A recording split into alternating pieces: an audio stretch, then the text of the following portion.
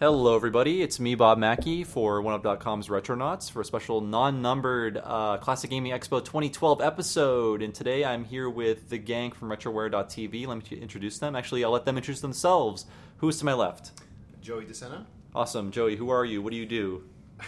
I work as the Director of Operations for Retroware, and also I'm the creator of the 16-Bit Gems web series. Nice. And we have linked to one of your videos, at least on OneUp.com, your history of RPGs, right? Yes, you have, and I thank you for it. Awesome. I enjoyed it very much. Who do we have also here? I'm John D'Elia. I am one of the originators of Retroware TV and the COO of Retroware TV. Nice. Who else do we have? I'm Pat Contry. I'm the Director of Content at Retroware TV, and I also have a Pat the NES Punk Show where I review NES games, and I'm also one of the premier NES collectors probably in the country. Nice. You're throwing down the gauntlet. I am. Who else do we have? I'm Norman Caruso. I'm the editor/administrator of user content on Retroware, and I also have my own show, The Gaming Historian, where it's a series about the history of video games and certain events. Nice. Video games. Awesome. So yes, we are all interested in retro games. We're all here at the Retro Gaming Convention, people. Yeah. And this is a very loosely structured episode. I'm not walking into it with any sort of agenda. I want to know from you guys, basically, what is the coolest thing you've seen so far today at the show? And I won't start with myself because I need to think about that. So I'm going to unfairly throw the mic to somebody who... I'll start. Yes, please. I love the... they had it at E3 as well. They had the Video Game History Museum. Yes, set up. please. And it's unimaginable how a few people have amassed this range of stuff that's worth literally hundreds of thousands of dollars combined. And they had something called the Atari Cosmos, which was a prototype Atari tabletop 3D hologram. Throw them all in there, system. Do we know like a sort of like time frame for when this came out? It was about 82, Okay. I believe. 82, 83. Yeah, and supposedly there's a few prototypes, and this is one of the prototypes. Supposedly there's one working prototype, and you can buy even on eBay. You can buy like some of the cards that they actually produce these cards. One of the games is supposed to be Superman to put in there, and it's like one of those holograph like multicolor things where you shift it and the light shifts. Oh, nice. And so, but supposedly one of these worked. But there's one of the prototypes here with the prototype box. And that should be under like armed guard as far as I I'm love how concerned. they have it on the... It's always wide open. It's wide open. Yeah, I'm surprised They at tell you not to touch it. at the lack of security. Really And the one thing about having games on display is that games are meant to be played. So the what's it called? Computer Space or Space Wars? Space Wars. Space Wars. That is on display, and I thought it was playable because it's just sitting out there. So I hit a button and nothing was happening. I was like, oh, I probably should be touching this, should I? So the guy that owns that, and I saw him here, he actually works for NASA. Oh. Actually. I don't know his name. I met him at MagFest. Yes. So I'm just going to throw that out there randomly. nice. Has to work. Yeah, So that's that's actually a good topic because I was wandering through that section too, and I was like, I thought I knew about retro gaming. I know nothing. There is a game system that plays 8-track tapes. We saw that. We saw that. Yeah, and it's like a trivia game, sort of. I was They like, should make the game show come real in your living room. right, and the box is huge. The box is. I can't imagine what 70s home entertainment was Have you like. figured out if it was supposed to just play audio, like you hear like Wink Martindale talk to you, or if it was actually a program. He could have loaded, but back then tape games, sometimes like on the computer release, it would take like 10, 15 minutes to load Oh, the yeah. game up, Oh, yeah. which was ridiculous. So Well, I'm you not gotta, sure. you gotta think in the late 70s there were so many consoles. I mean, there's probably tons that we still don't know about. They probably just made it long. Yeah. Tape player that plays. Yeah. Yeah, whatever Sears made. And what's amazing to me is that virtually that entire collection is owned by three guys. The three guys who happen to run the Video Game History Museum and also the Classic Gaming Expo. And they've just amassed this amazing collection of not just games and consoles, but all sorts of video game paraphernalia, like Atari inventors' notebooks Yeah. from throughout the I did see history. those, and those are miraculously not underwatched. You could just flip through the pages Yeah. of the engineers' notebooks and look at their notes on different games that you've Yeah, and probably those played. Guys, I mean, the guys who run the show, there's Joe Santulli, Sean Kelly, and John Hardy, and they're fantastic guys. They're always very friendly. They love talking to everybody who's there. I mean, they really, this is a labor of love for them. And this collection is a recent thing, correct? I just heard about it at the last PAX. I got a postcard. They had a tiny booth there, sort of like, Well- here's what we want to do. Here's some examples of what things that'll be on display. Well, Yeah. Digital Press, Well, the they- website has been around for a very long time. Yeah. That was Joe Santulli. Well, they've been That's right. collecting for, all three of these guys have been collecting for at least 15 years. Oh, yeah. 20 Long years. time. Right, but the formal museum as it is That's now, fairly Yes. that's a recent. that's a They new. had a Kickstarter. Yeah, they I had to believe, raise last money year. to keep it open and running. And get the Right. Well, the project Kickstarter going. is to get money in order to actually, I guess, get investment to actually do a brick and mortar. I think they're going to do it in, I think, the San Jose area. That was the California. plan. Yeah, well, Close to the source. Yeah, I mean, I'm glad this is happening because it seems like there are very few, these sort of like museums that will take these pieces of history. I know OneUp.com recently had to get rid of a lot of things because we moved to IGN's office. They don't have room for a lot of our games, so we donated most of our game library to the Museum of Play, and they seem to enjoy that because who else would want all those bad PS2 games? I mean, Can't give away. When we were at PAX East, Joey and I, we focused purely on the retro gaming when we went out there. Talking to a couple of guys like Joe, as well as Gary Vincent, who runs the Fun Spot American Classic Arcade Museum. And it seems like there's this great rise of appreciation not only for the playing of the games, but the preservation of the games. And between Joe Santuli's efforts and the efforts of those over at Fun Spot in New Hampshire, they're taking arcades and console games and just making sure that people look at them in the light that I think all of us as fans think that it should really be shown. And what really warms my heart, as corny as that might sound, but you have these guys, they have consoles out, these old consoles, so anyone can come up and play them. When you have a 10-year-old kid coming out and playing Super Mario Kart or something like that, a game that didn't, he was born like 10 years after this game originally came out. It's still fun to them. And then it kind of validates that my rose-colored glasses of the past. No, I agree. I mean, I don't want to be schmaltzy, but it's great to see little kids getting totally psyched about playing games that I played when I was a kid. It's just like, oh, this is kind of timeless, isn't it? Yeah. I saw a 10-year-old buy a Sega CD too today. Oh my god! And it's amazing. And he's telling his dad, "Oh yeah, this game is good. Echo the Dolphin has these differences. I played it on my emulator, but at least he's buying the system." But so maybe for that part, the emulation is good for these little kids. That is the number one Sewer Shark fan is just coming into existence. Well, on Retroware, one of our main target audiences, they're teenagers, like teenage kids. Yeah. Amazingly, yeah. I don't even think we never really originally we didn't think we would target a specific group and just see who was interested. But yeah, a lot of teenagers. And, Most of our audience is young teenagers. It's like I grew up. I remember when my big brother introduced me to the PlayStation 2, and I'm like, oh my god. Yeah. I also wonder if Virtual Console, for all of its good and ill, is I know that's like the national pastime of Retronauts to bash the Virtual Oh yeah, Console, we can't let an episode pass. Okay, wait. Okay, where's Yoshi's What came out Island? this week? Yeah. Oh, nothing. Also, still no Yoshi's Island. Okay, we can continue now. But even in its somewhat hacked form, maybe that's also helping new generation just rediscover these old games. Yeah, I mean, it's a sort of less realistic view of what gaming was back then. Certain things aren't available as we complain about every week, but it's still a way for these kids to play these games that wasn't available before the Wii. Before this generation. It's not just that. It's the fact that it's the internet. It's YouTube. You can find gameplay footage of probably almost every single popular game that came out. Yeah, it's on YouTube. that's true. So you can have these kids search for, say, Super Mario Bros. 3 because they heard about it, and they'll just fall into these other games they never even heard of from back then. Be wow, this is something I want to discover. And hence you have 10-year-olds buying systems that came out 10 years before they were even born. I say God bless everyone who's putting things on YouTube that I don't have to play. I can just watch. Especially, I was doing video segments for you guys talking about Sierra Adventure games. I'm so happy I don't have to play those games. I can watch them. Someone else had to suffer, not me. But they're still fun to watch. Or Ghosts and Goblins. Oh yeah, that too. Oh my god. Like Game Center CX. Oh, yeah. Yeah. Nothing is more satisfying than watching a game you couldn't be finished by someone. It's just like, okay, it's possible. It's not me, but I have some sort of sense of closure now. Yeah. Howard Phillips actually brought that up today in his panel when he said that he doesn't like the fact that all these games today can be finished, and that's exactly what I think probably most of us feel, that there's no sense of accomplishment if you can do something that everyone else can do. No, I totally agree with that. I mean, I just I don't know, within the last 6 months or so, I pointed out how Dark Souls is a modern 8-bit game. I mean, there are some concessions to sort of modern expectations, but not everyone is going to finish that game. Not everyone is going to go into it being able to finish that game. That's why I sort of respect it, and that's why I connected with what he was saying. And I want to know, like, I really should have asked Howard Phillips, what games do you play now? Do you still play games? I mean, he claimed to have finished every Nintendo game that passed by his watch in his reign at Nintendo. And by the way, Howard Phillips was sort of the everyman at Nintendo. He did everything. He was a comic book character. He tested games. Warehouse guy? Yeah, he ran the warehouse. In case you don't know who we were talking about, it's Howard Phillips. yeah, I just want to know, like, what do you play today? I don't. Did you guys ask him that or no? We did not. Okay. We failed. Yeah.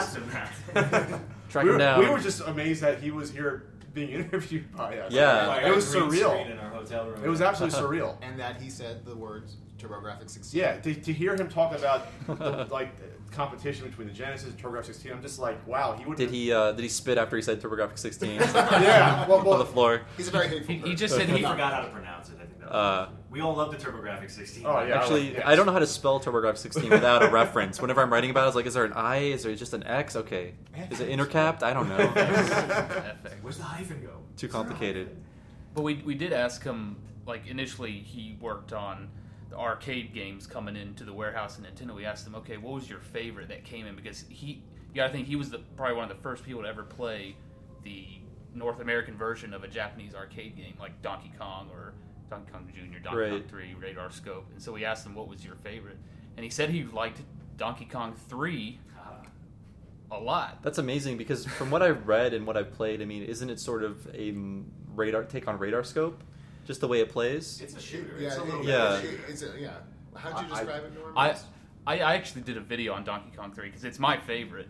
And it's like Galaga with Donkey Kong just thrown together. But with more ass-based gameplay. Ass spray. Yeah, I mean, you shoot Donkey Kong in the ass with bug spray, but That is so undignified. that's why I really like it. Yeah. Stanley was so embarrassed he had to retire from video games after that. It's his only game. Yeah. Well, yeah, he had a Game & Watch game, but yeah. Yeah. He popped up in Smash Brothers. He's just hiding his face. One thing about CGE that I really like, and I remember from 07 too, is that they always introduce new homebrew games for Yeah. consoles. I mean, they put out the never-released Good Luck Charlie Brown for the VCS today. And, Yes. I mean, just the fact that people are continuing these systems as if they're still new today by either bringing back the games that never made it all the way through development, or they're just reauthoring new things. And you know, sorry to interrupt. We heard about that Charlie Brown game, and they were describing the gameplay, and it was like the weirdest, Yeah, so They had an weirdest auction, right? They game. were talking about it. Yeah, I guess you're Charlie Brown and you're flying through the air and you're shouting "good grief" down at enemies on the ground. That's Like my favorite part. that's what the So game it was is. like parodious of its time or something? well, you hear that and you're like, I'm okay, sorry, that's pretty maybe obscure. that's why There's just it that never one got guy, like, published. walking slowly, crossing your legs like. What was it? The other Charlie Brown game where you're flying the kite, and that was another prototype I think that never came out. That they reproduced that as well. Strange guess- amount of Charlie Brown games that didn't come out for some reason. I guess Charlie Brown just couldn't make it on the Atari for whatever reason. So were there wanted to buy this Purina Chase the Chuck Wagon game. Yeah. No room for Kool-Aid Charlie Man? Pepsi Invaders. So any other highlights of the sort of the museum that was happening on the show floor? Museum-wise, I love how these guys have, if a company starts to go under like Acclaim, they ended up pulling in all of their awards. And That is great. Did you yeah. see that they had like all Yeah. those old They did. GM awards At all the plaques. In the plaques. Yeah, it's like congratulations, Acclaim, for selling like this many copies of this game that's pretty bad. You know, just like they still get an award for They it. had a framed version of their annual report from like 1996, and I was like, of course they framed it. It was probably the last time they wanted to frame it. Yeah, that is amazing. I just wonder, like, how did they get that? I'm sure Acclaim just sold everything that was in their offices when they went Yeah. under, or something like that. Collectors, man. Yeah. It's all about who you Weird. know. I mean, for these, there's certain collectors that have tons of prototypes, and it's legwork. It's finding out who's to work for the company, then finding out who's to program. And a lot of these guys, when these companies would fold up like Sunsoft, they would just take a box of prototypes. There's With like them. the guy selling the Atari stuff today at that one booth.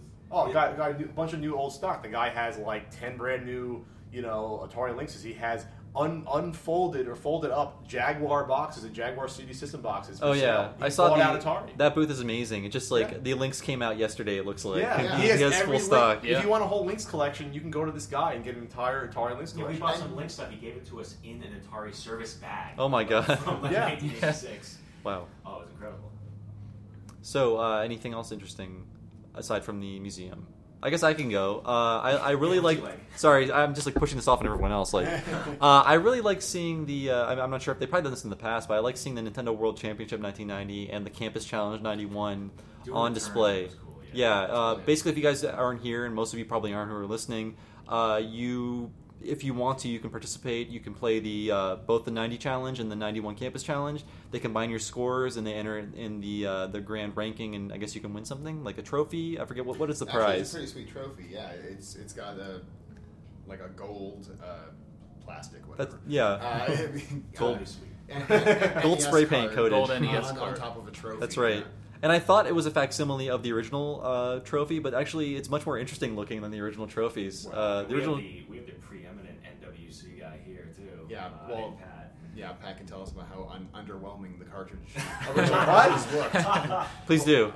Yeah. I own at least one Nintendo World Championship card. And Oh my God, get them! and yeah, Going for ransom. They don't look that great. The ones used in the competition, they're all individually numbered. They at least go into the 300s because they were touring all over the U.S. And they were setting up like dozens of machines at a time. So ones probably broke down the cars because these were all hand soldered, or ones were destroyed. So, but amazingly, almost all of them look awful because the label, like there's white labels and there's bleed through like black dots on most of them, but they look. I mean, I still think it's fantastic. They look very unprofessionally made. Just like they just slapped on a label. They literally sent took an them out. X-Acto knife and Like cut out the Dremelled plastic. Yeah, they Dremeled it. And it looks better than the gold one. I don't like how the gold one looks. Have you guys played? I mean, I can explain if you haven't seen these cards. One is the 90 championship card, and you play Mario, get 50 coins. You play a stage in Rad Racer, and you basically play Tetris for the remaining time. And that, from what I hear, is where you get all of your points. Yes. I am sadly in the 100,000s range, which is well below the championship. That's not going to do it. That won't do I it. got to go to the Nintendo World Championships in 1990. My Very dad cool. took me there when I was like 10 years old. He was like, "Hey, there's this thing happening in Hartford, Connecticut. We have to go." And I was like, "Yes, let's go." But my fondest memory was not the fact that I almost made it to out of the initial round because I totally died in Tetris, but it was that they let you stand in line and play all of those games that hadn't come out yet, and they're all in those early prototype stages. I just remember playing, like, waiting in line for 25 minutes, waiting to play 5 minutes of Castlevania 3, which was an Wow. But the best part about Castlevania 3 is that it was at the stage where nothing on screen could harm you except for the bats. Things flying by. So you could just be harmed airborne, but otherwise you just got free reign until the damn thing stopped. So Nice. You only got 5 minutes. Basically, like you were living the wizard. It was. It was Jimmy Woods. It was like California. You had but it was magic cold, powers. cold Hartford. Yes. Yeah, I never actually got to go to the original. I mean, I was old enough to go, but I mean, like, I guess I didn't know about it. It was in Cleveland. I was like 90 minutes away. But damn you, I could have went. I have vivid memories of this thing. I was 10. It was crazy. That's a life-changing moment. I'm not being sarcastic. I'm serious. I wish I could have went. And then there was the campus challenge, which I mentioned earlier, which it seemed weird. It's just like, You went to colleges. yeah, it's just like college seemed much tamer, much more innocent back then. If they're like, hey, play Dr. Mario, college kids, have fun. But yeah, it was Mario 3. It was get a certain amount of coins in Mario 3, and then it was Pinbot of all things. We were talking about that. Like, why Pinbot? I don't know. That's the most random selection. Yeah, I was like, I've never. Pay for Pinbot to get Yeah. Well, Snake Rattle and Roll was taken. Oh my god. Was Pinbot? People were getting on me. Was that a rare title? I think it was rare, Well, but that's- like first like published by Nintendo. That's why. Yeah. But that's so- just strange because that's not a game that a lot of people have. Maybe they were like college kids like pinball, right? This is 1960. I was gonna say, I don't yeah, what know. is this? And then the third one was Dr. Mario. I'm Yeah. terrible at Dr. Mario, so I totally whiffed that. And yeah, so apparently there was a Campus Challenge '92, but I didn't look up what was on that. They didn't have that here. But there was one that's the Super Nintendo games. There's There was one a Super Nintendo. yeah, I know there's one with like Star Fox or something like that Yes. on it. and, Pilot Wings as part of it, and I don't know the other two off the top of my head for the Campus Challenge. Well, there was also there were separately. There were the Donkey Kong Yeah, challenge. well, competition card. Competition card. The Star and then Fox the Star competition Fox. card. Gotcha. competition Okay. card, which are also in the History Museum. I'm surprised no one's selling Yes. it. Those are valuable.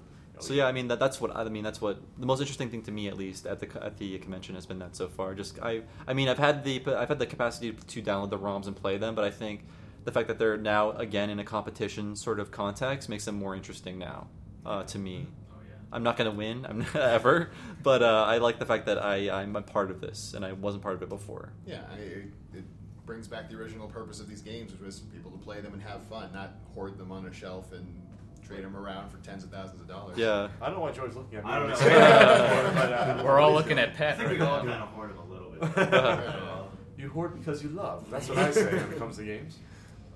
So I guess we have nothing more to add about the championship / campus challenge cards. Well, we haven't really had a chance to play Well, the them yet. repros that are out there are actually pretty fun. the to play. repros. The repros are a great way to experience. Even with the dip switches and everything. That they Yeah. have. That's right. Yeah. For about $50, you can get the repro. You can pretend you have the real thing. Do they have Now those here or no? No, you can buy them on I think it's Retro USB. Retro Retro USB. yeah. They make the Zone. reproduction cards. Okay. They make a lot of reproduction cards. I was surprised I That's- didn't see those here. I mean, there's a legal, sketchy area that they exist in, but I was surprised not to see any of those here Yeah, they were at the convention. I was surprised Retro USB wasn't here yet because they're always bringing out the new NES homebrews and those flash carts that you can throw on all the ROMs. Yeah, and that's. I was actually talking to somebody about that yesterday. They make what's called a power pack, where you can load every emulator for the NES or Super Nintendo, and you can play it on the actual system. And I guess that's his best seller. Oh, And yeah. he- Of course, and they have one for Super Nintendo. They throw a compact flash card on. And out there you can find an N64 version. Just about every system from the late 80s to mid 90s has a flash card at this point. And TurboGrafx has one. And we were always talking. I mean, we've been talking about that a lot. It's like there's always that discussion about whether or not emulation is something you should have. But to some degree, it's nice that it exists to help. It's an archive. Yeah, it's Yeah. an archive. I mean, eventually things wear out, and to just have it continue on. I mean, to that degree, emulation seems interesting. From Joe Santulli, who is one of the CGE guys. I don't know if you had a chance to see it. I haven't, no. He was on a great panel at PAX East this year talking about the preservation of these video games and how back in the 80s, Activision, a lot of these companies, they didn't think about preservation. That was the last thing they were. Yeah. And so you have like source code that's gone forever because no one kept up with it. Bit rot creeps in.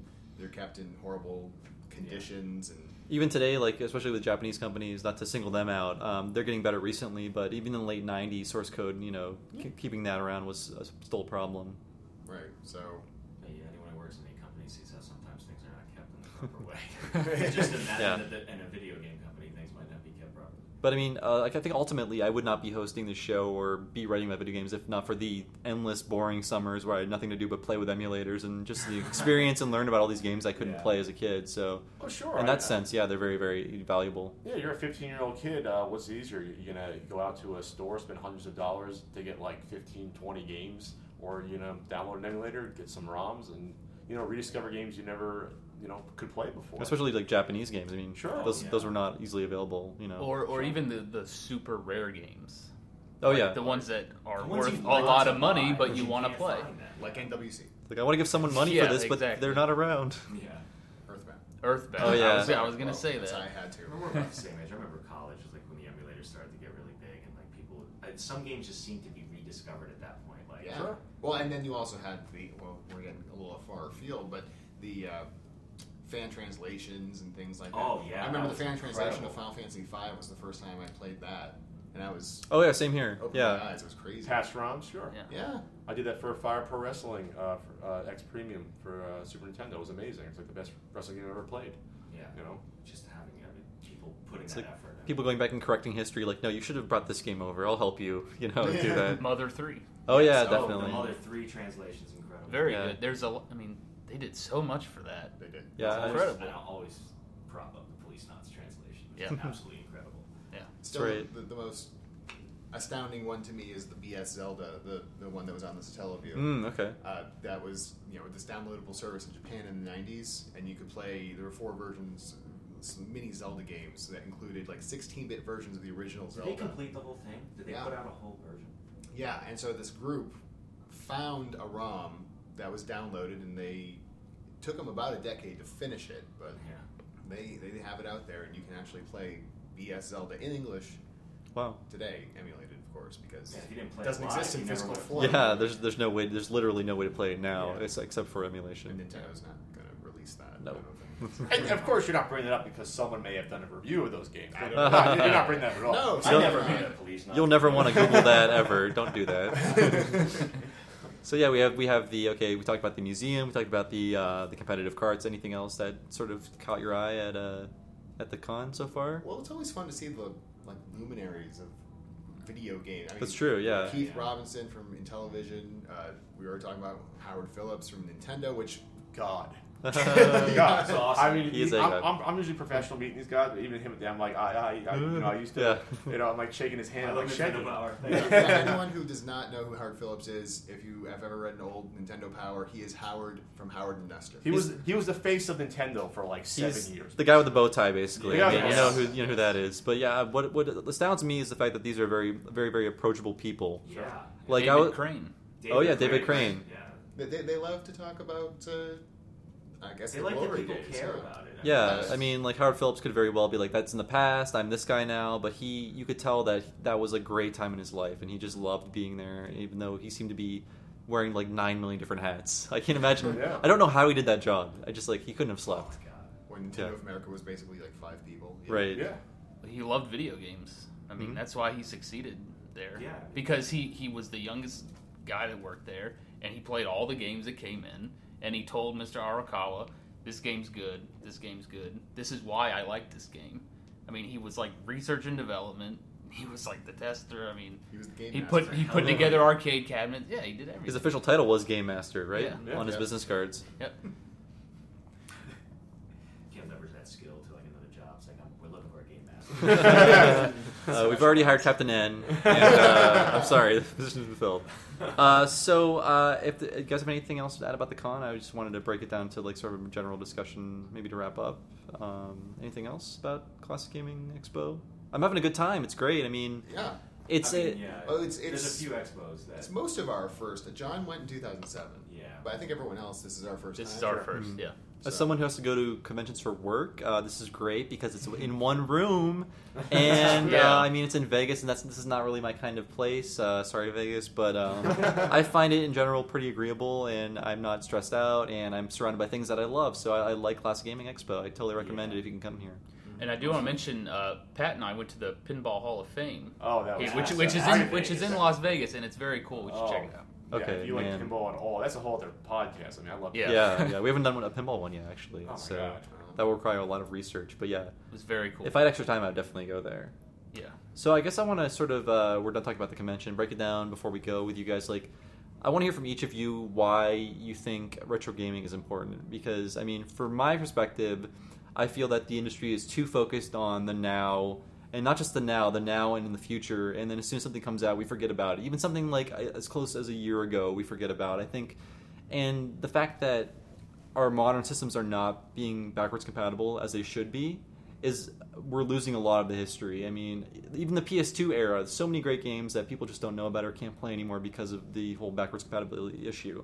So I want to hear from you guys, each of you, like why you think retro gaming is important, why you think what you do is important. I'm basically saying justify what your life right now and all of your decisions. Thanks. Um, Thanks for that. I mean, if I could, I'd be doing what Now you guys we're are gonna doing. Think about why we do this. Yeah. Why are we here?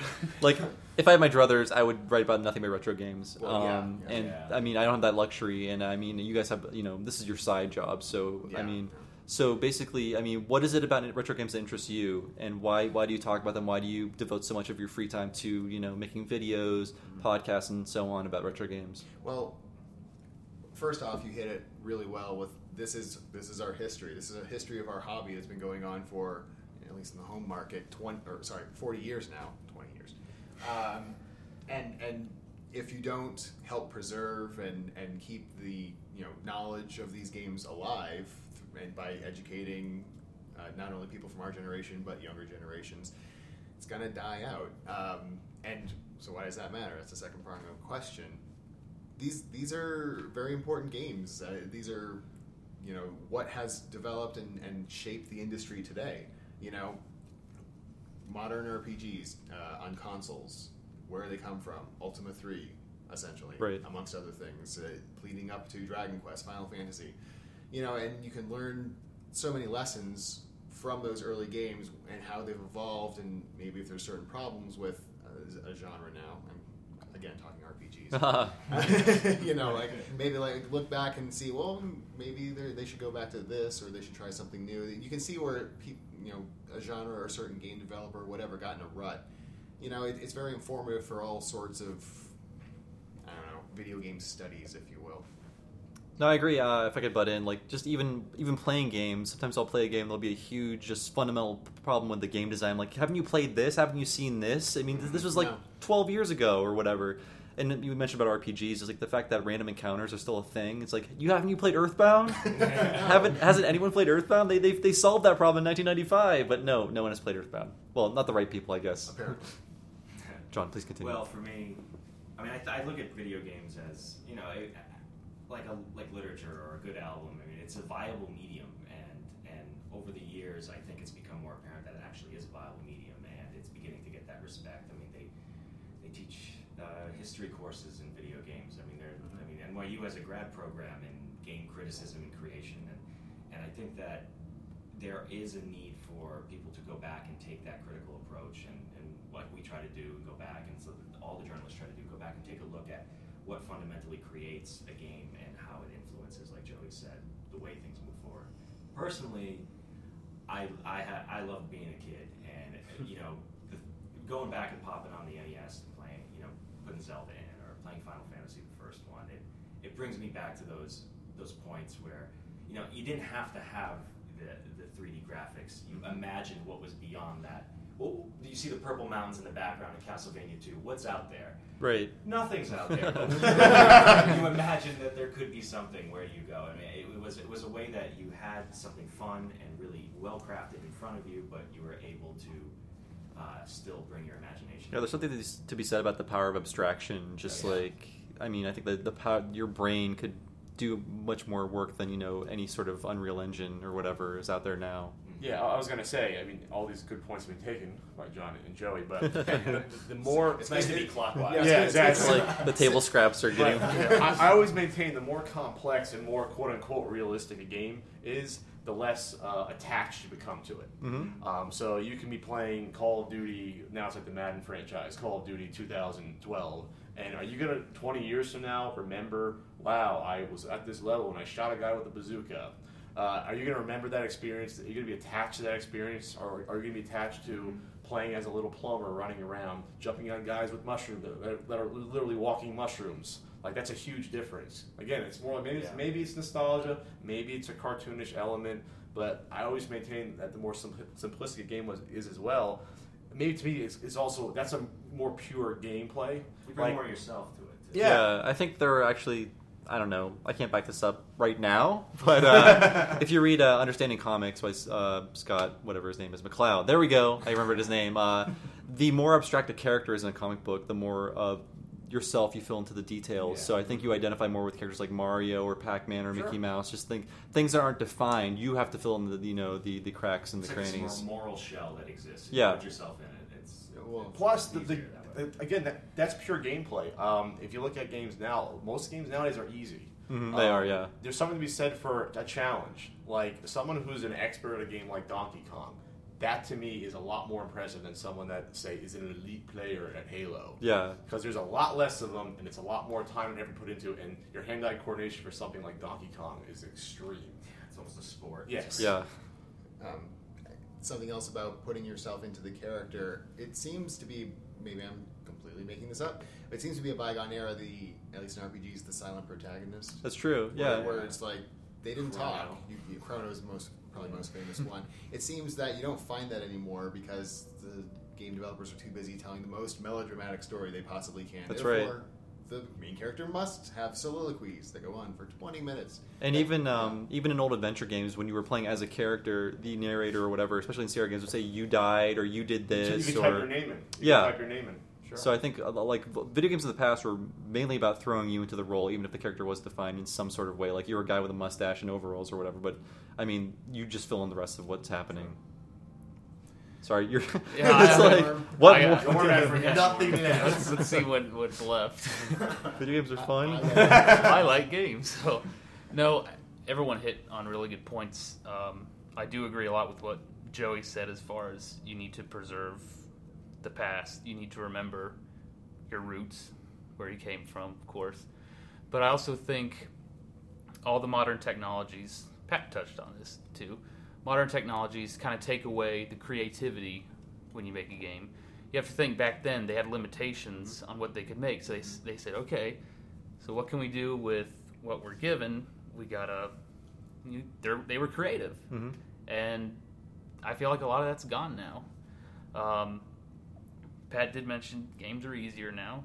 That's very true because, back then especially kids, were the main target for video games. They want to get their money's worth, so they made the games harder, so they could play them longer.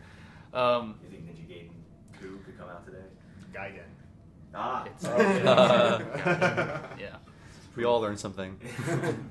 Yeah. So, I think that's really the most important thing. Good. I don't want to romanticize this too much. We all still play new games, right? Oh, sure. Okay. Yeah.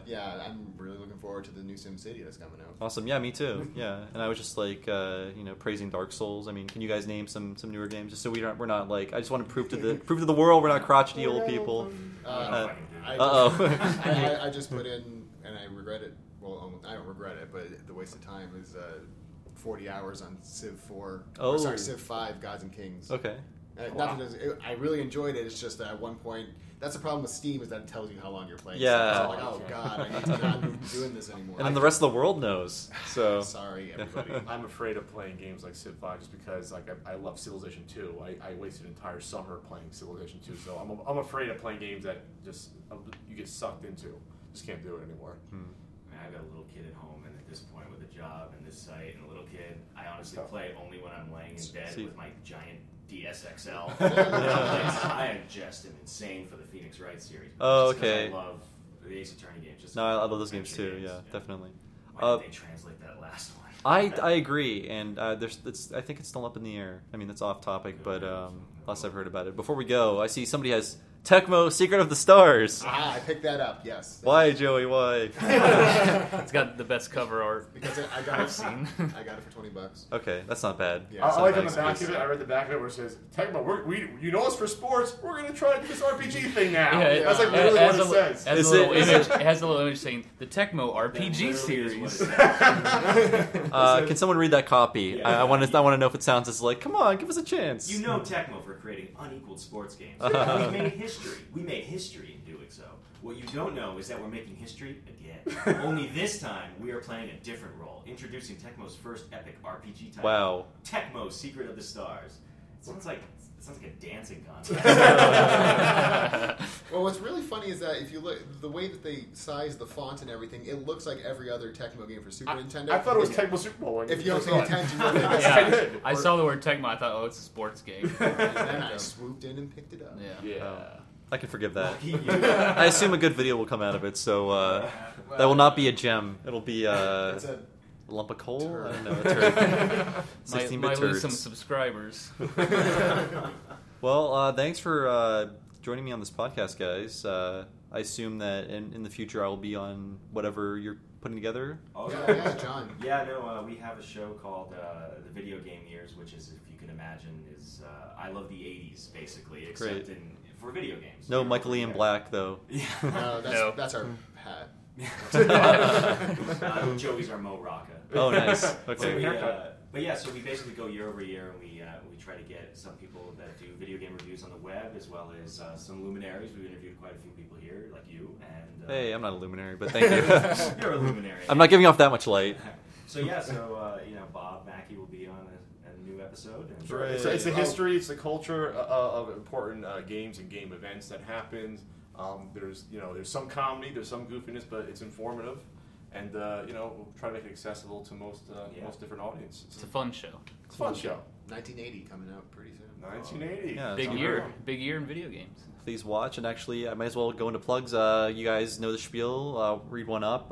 Review us on iTunes. Subscribe to us if you haven't already. Subscribe to us on Twitter at Retronauts, etc. And I guess if you guys have anything personally you want to plug, or aside from the RetroWare TV stuff, you can go ahead. Just go to RetroWareTV.com. Yeah, you can I find all endorse stuff. them. You have my endorsement. Thanks Awesome. so much. I support- this show. This is awesome. I support this event or product. Joey, I know you have other stuff going on. That's I do. Well, I guess Twitter is COTGW because the website I founded starting this whole thing off 3 years ago was Clan of the Grey Wolf, which is a reference to an obscure... it's from Genghis Khan 2, Clan of the Grey Wolf, which is an obscure Oh man. You forget. I'm so off here. I'm completely blanking. Who made Aerobiz? Oh Jesus, who made Aerobiz? Toei.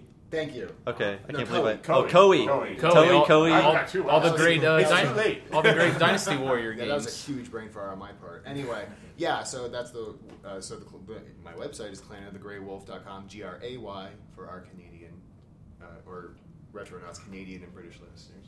But yeah, so and so I have all my stuff there as well as on RetrowareTV.com. I do 16-bit gems, which is reviews of kind of unappreciated 16-bit games, and also the way games work, which explains video game technology in an accessible way. Can you? What is the name of your history of RPGs? Because that is amazing, and everyone who even cares anything about RPGs, video game RPGs, should definitely watch them. That's actually that's a particular long form episode I do every once in a while. That's a particular episode of 16-bit gems, number 30. Okay. Rise of the RPG. Yeah, I definitely recommend that one. But Thank you very much. check out the rest of Joey's videos. Clan of the Grey Wolf. John, obviously Retroware TV. Yeah, I mean, Anything else going on?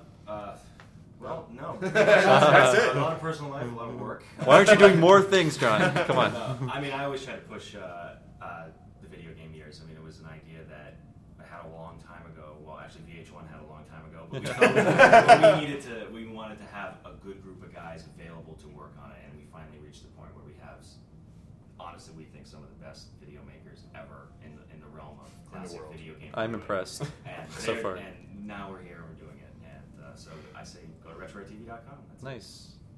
So, I'm on RetroTV.com. I have a series called Pat the NES Punk where I review Nintendo games and accessories. Not bad ones necessarily, not good ones, the ones that I loved as a kid. So I'll do a 10-minute review of Russian Attack. I'll do a 15-minute review of Panic Restaurant. Loops. I'll review Loops. I will get into trouble with the Dominatrix in one of my name it. videos. Yeah, and stuff like that. I also have this kind of quirky thing called Flea Market Madness, and I kind of was the first person to go out and feel myself going to flea markets and finding deals and giving tips about what to look for, what are good prices, how to negotiate deals, and it sort of kind of took off from there. And there's other, we have the Game Chasers on our website, and they are Very cool show. a very cool American Picker style, Nice. flea market show, and it's fantastic. Yeah, there's a lot of shows. We got Eric with Let's Get. We have. I'm ready for a Storage Wars type show where someone opens a unit, it's just full of Just full Famicom of games games. or something. Yeah. Yeah. So that's what I've been doing with the site. And let's move on to Norm. What do you got going on? So I do a show called The Gaming Historian. It's I just pick on big events that happened in video game history, certain games. Just talk about the actual history of the game or the history of the event, such as Universal versus Nintendo lawsuit. Nice. Or I look at obscure console like the NES2 that was only out for a year and then that was it. I was actually a history major. I taught in public schools, and I decided, I can use this with my videos. So You've got an interesting project you're working on right now too. yeah, I'm working on a full-length Legend of Zelda documentary. Oh, very cool. Covering literally every single Legend of Zelda game with commentary from people I know or. Please call me when you get to influential Majora's Mask. people. Okay, that might be a ways away. We're only on Zelda 1 right now. But I also have a blog, thegaminghistorian.com. I write articles every now and then as well. Very cool. So you've heard it from these guys. They've all got great stuff going on, especially on Retroware.tv. And for Retronauts, this is Bob Mackey saying I will see you soon with a new episode. Later, guys.